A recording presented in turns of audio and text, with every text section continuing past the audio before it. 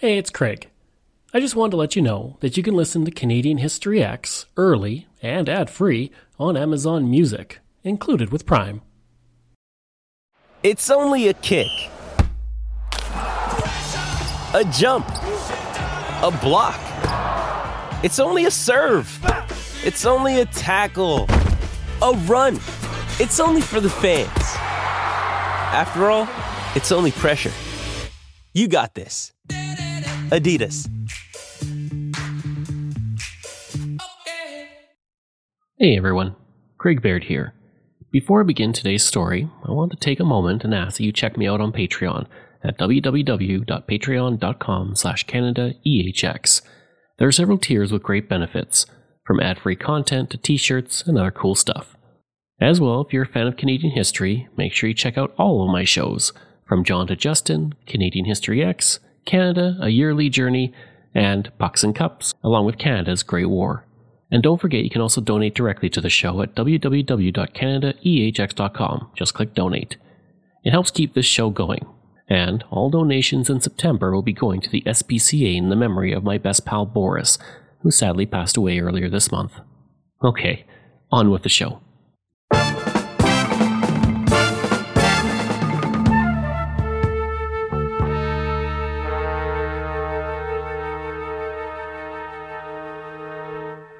Canada can be a divided country at times.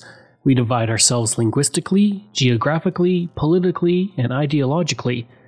There is one thing that tends to bring us together, though, like nothing else, and that is hockey. There have been many times that Canada has been united.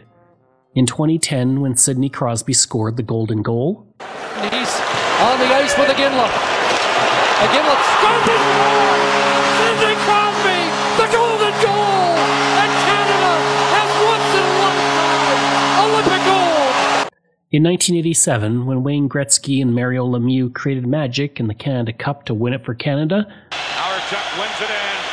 Here's Lemieux poking at the center. Lemieux ahead to Gretzky. Has Murphy with him on a 2-on-1 to Lemieux.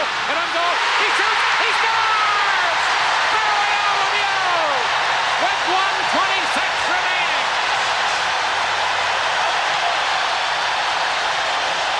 but nothing compares to, nor will ever compare to, the goal to end all goals for Canada. Savard cleared the pass to Stapleton. He cleared to the open wing to Cornwallis. Cornwallis took a shot. The defenseman fell over, Liapkin. And the Cornwallis has it on that wing. Here's a shot. Henderson made a wild stab for it and fell. Here's another shot. Right in front. They scored! Henderson has scored for Canada. Henderson right in front of the net. And the fans of the team are going wild. Henderson right in front of the goal with 34 seconds. Before we get into the Summit Series, we need to go back to the beginning of international hockey and Canada's dominance in the sport.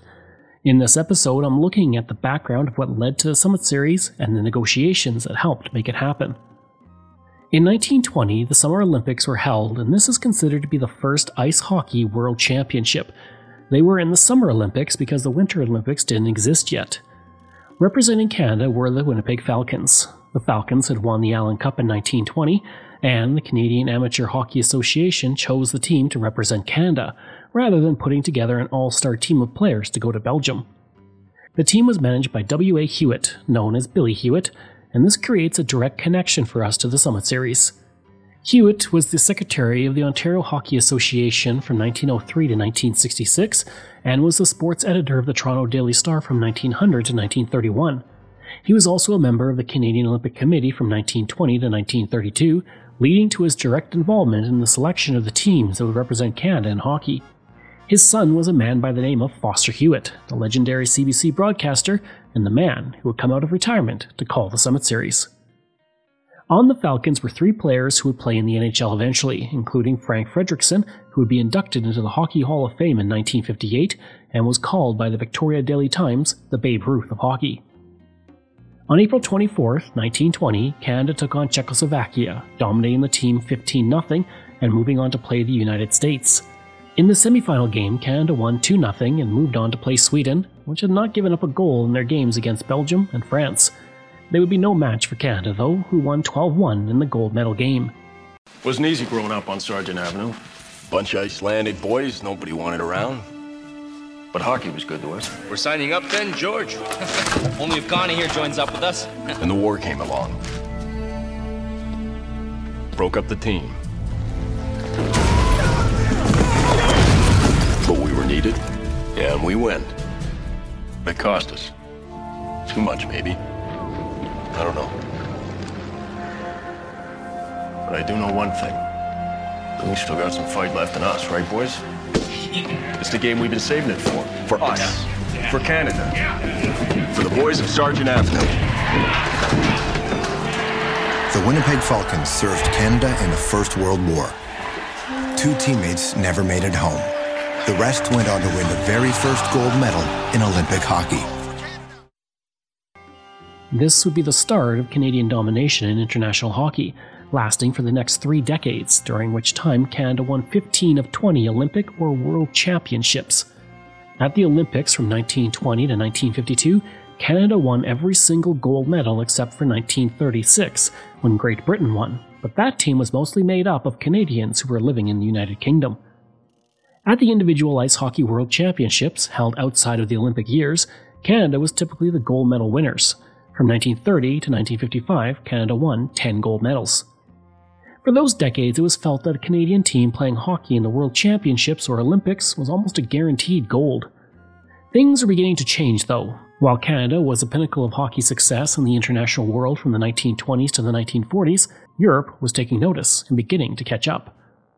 In 1953, Canada was so disinterested in international hockey due to its dominance that the country didn't even send a team to the World Championships. In 1954, the Soviet Union entered the World Championships for the first time, and Canada sent the Toronto Senior B East York Lindhurts to the tournament, who hadn't even won the Allen Cup. The team played in the Ontario Hockey Association and had finished with a record of 29-9-2 in that season, in which they had lost the league final. The team had been selected by George Dudley, the secretary-manager of the Canadian Amateur Hockey Association. The 1953 Allen Cup champs declined, and no senior A-level team accepted the offer.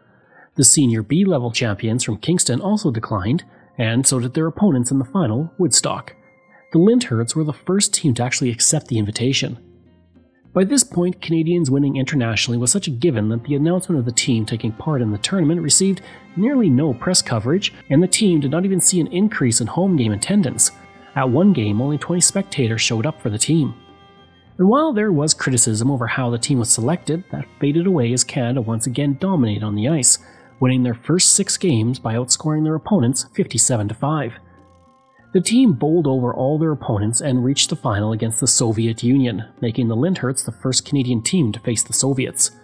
The Soviets were not unprepared for the game, having researched the Lindhurts in advance. The Edmonton Journal reported, quote, "It is believed the Russians are getting here early so they can see the Canadians play an exhibition game against Sweden on the 19th, end quote. In the game, the Soviets played an aggressive and physical game, often beating the Canadians to the puck. By the end of the first period, Canada was losing 4-0, and then 7-1 after the second period. The game would finish with a 7-2 score for the Soviets, who had erupted onto the world stage of hockey, leaving Canadians shocked. The Toronto Daily Star ran a headline stating, quote, "Reds give us a lesson in the game we invented," end quote. The Winnipeg Free Press said that the defeat of Canada was the best thing that could have happened, while journalist Elmer Ferguson stated, quote, "It was a national calamity, a national humiliation, a mortifying experience," end quote. Let's take a journey back to 2003. Canadian teen sensation Avril Lavigne was topping the charts and turning the music industry upside down. But what if I told you that the Avril Lavigne we know and love might not be the same Avril? What? Did Avril die? Was she replaced by a doppelganger? I'm Joanne McNally, and I'm doing a deep dive into a notorious internet conspiracy. Who replaced Avril Lavigne? Listen wherever you get your podcasts. And while the Lindhurts had no coverage leaving Canada, they received a lot coming back, with reporters waiting in the airport for them and even trying to talk to players in the bathroom. Reg Sprague, who played for the team, would say, quote, "You would have thought we lost World War III, not a hockey game," end quote. The Ottawa Citizen reported that the Soviet propagandists were feasting on the hockey triumph of the team, and Hockey Hall of Famer Lyle Conacher stated, quote, "We can't weep about the Russians beating us 7-2, but we can do something about it in the future. We can send to Europe exactly what we've got, and that's the best hockey players in the world, or we can stay right out of these championships." End quote. The federal government would state it would not provide federal funds for future teams, which was a reason many teams did not go to the tournament. The cost was simply too much, leaving Canada to send teams that were far from the best that they had. And while Canada tried to determine what went wrong, the Soviets began their era of dominance. The Soviet Union would win the first Olympic gold medal in 1956 and won every single Olympic gold until the Summit Series was held, except for 1960 when the United States won. In 1954, the Ice Hockey World Championships, the Soviet Union won another gold. From 1954 until 1972, the Soviets won 8 gold medals at the World Championships, compared to 4 won by Canada. Canada would win the World Championship in 1961, and then would not win again until 1994. Maclean's would write, quote, "A short skate down memory lane. Ever since 1954, when the Russians showed up at the World Hockey Championships for the first time and walloped a less than awesome Senior B club known as the East York Lyndhursts, Canada's ventures in international hockey have been fraught with peril, confused by politics, and highlighted by only intermittent triumph. Mostly the Canadian public has grumbled, either over the caliber of the teams we sent to play the world at our game, or at the rules and regulations the world enforced against us." End quote. In Canada, it was felt that the Soviet Union was dominating the sport because professionals could not play in these tournaments or at the Olympics. That prevented the best hockey players in Canada, those who were in the NHL, from being able to compete internationally. In contrast, the Soviet players were all considered amateurs, and even though their skill level was easily on par with the NHL, they could play against amateur players. These players, who came from the legendary teams of CSKA Moscow, Dynamo, and Spartak, played hockey full-time, trained constantly, and were paid by the government. With Canada seeming to fall behind internationally when it came to hockey, the Government of Canada created Hockey Canada to coordinate Canadian international play with various amateur organizations in the country, as well as the NHL. That same year, the IIHF allowed for the first time the inclusion of 9 professional players for any event for 1 year. Canada entered a team with 5 professionals in the Investia tournament and nearly won it. In response, the IIHF held an emergency meeting in January 1970 and decided to no longer allow professionals. As a result of this, Canada withdrew from IIHF play and the 1970 IIHF World Championships, which would be held in Canada for the first time and were instead moved to Sweden. This brings us to the first rumblings of a tournament between the two hockey powerhouses featuring NHL players. During the winter of 1971-72, Gary Smith, a diplomat in the Soviet Union who was responsible for sport and cultural exchanges with the country, heard that the Soviet Union was looking for new challenges when it came to hockey. Smith, seeing an opportunity, met with a sports editor from a newspaper in Moscow, who was able to get him in touch with Andrei Starovyatov, the hockey boss for the Soviets. He told Smith that the Soviets were ready to play against professional players from Canada. The idea began to move through the channels and eventually reached Ambassador Robert Ford, who brought it to Ottawa to work with Hockey Canada to begin planning the possible tournament. On April 18, 1972, after negotiations were held at the Hotel International Prague during the 1972 World Ice Hockey Championship, an agreement was signed between the Canadian Amateur Hockey Association and the Soviet Union Ice Hockey Federation. A Soviet spokesperson would say, quote, "We may count on Canada fielding her actual best players, regardless of whether they're amateurs or professionals." End quote. Gordon Jukes, a spokesman for the Canadian Amateur Hockey Association, stated that both NHL and the NHL Players Association had pledged their support to field a strong Canadian team. Through the negotiations, it was agreed 4 games would be held in Canada in Montreal, Toronto, Winnipeg, and Vancouver, while 4 games would be held in the Soviet Union, all in Moscow. It was also agreed that the tournament would be played in September and with international rules. IIHF referees from America would be used in Canada, and European referees would be used in Moscow, using a 2-referee system with 2 linesmen. Money from the television broadcast for games in Canada would remain in the country, while money for games in Moscow would stay in Europe. Initial expectations in Canada were that players such as Bobby Orr, Bobby Hull, and Ken Dryden would be on the team.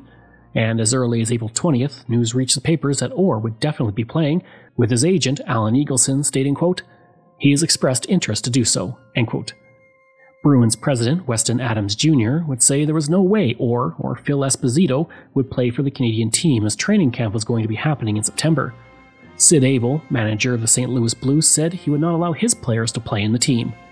Eagleson would say, quote, "It is unfortunate that the vested interests of the owners and general managers are interfering in this matter. As for Adams, he's an American and couldn't care less about the player's loyalty to his country. As for Abel, he couldn't care less and has no interest in Canada. He's forgotten where he came from." End quote. Sam Pollock, manager of the Montreal Canadiens, took a different stance, stating that any player on the Canadiens who was selected for the team could play. He would say, quote, "I'm sure every player who is a Canadian citizen will be willing to play." End quote.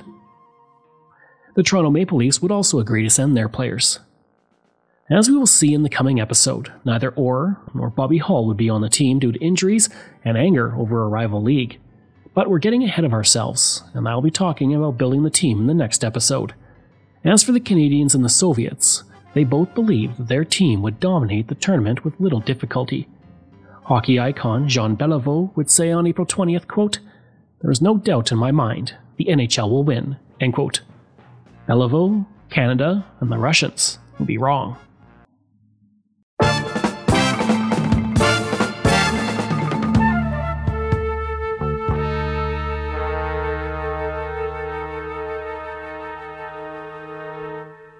Thank you for joining me on Canadian History X.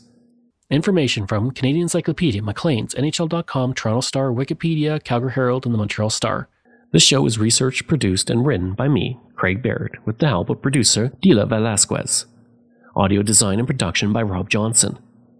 If this is your first time listening and you like what you heard, please take a moment and give us a 5-star review to help others find these amazing stories, and there are so many for you to sink your teeth into. And we love hearing from you, so if you have a show topic you want me to cover, email me at craig@canadaehx.com. And don't forget to stop by my website and social media. I've included all of those in my show notes. Until next time, I'm Craig Baird, and this is Canadian History X.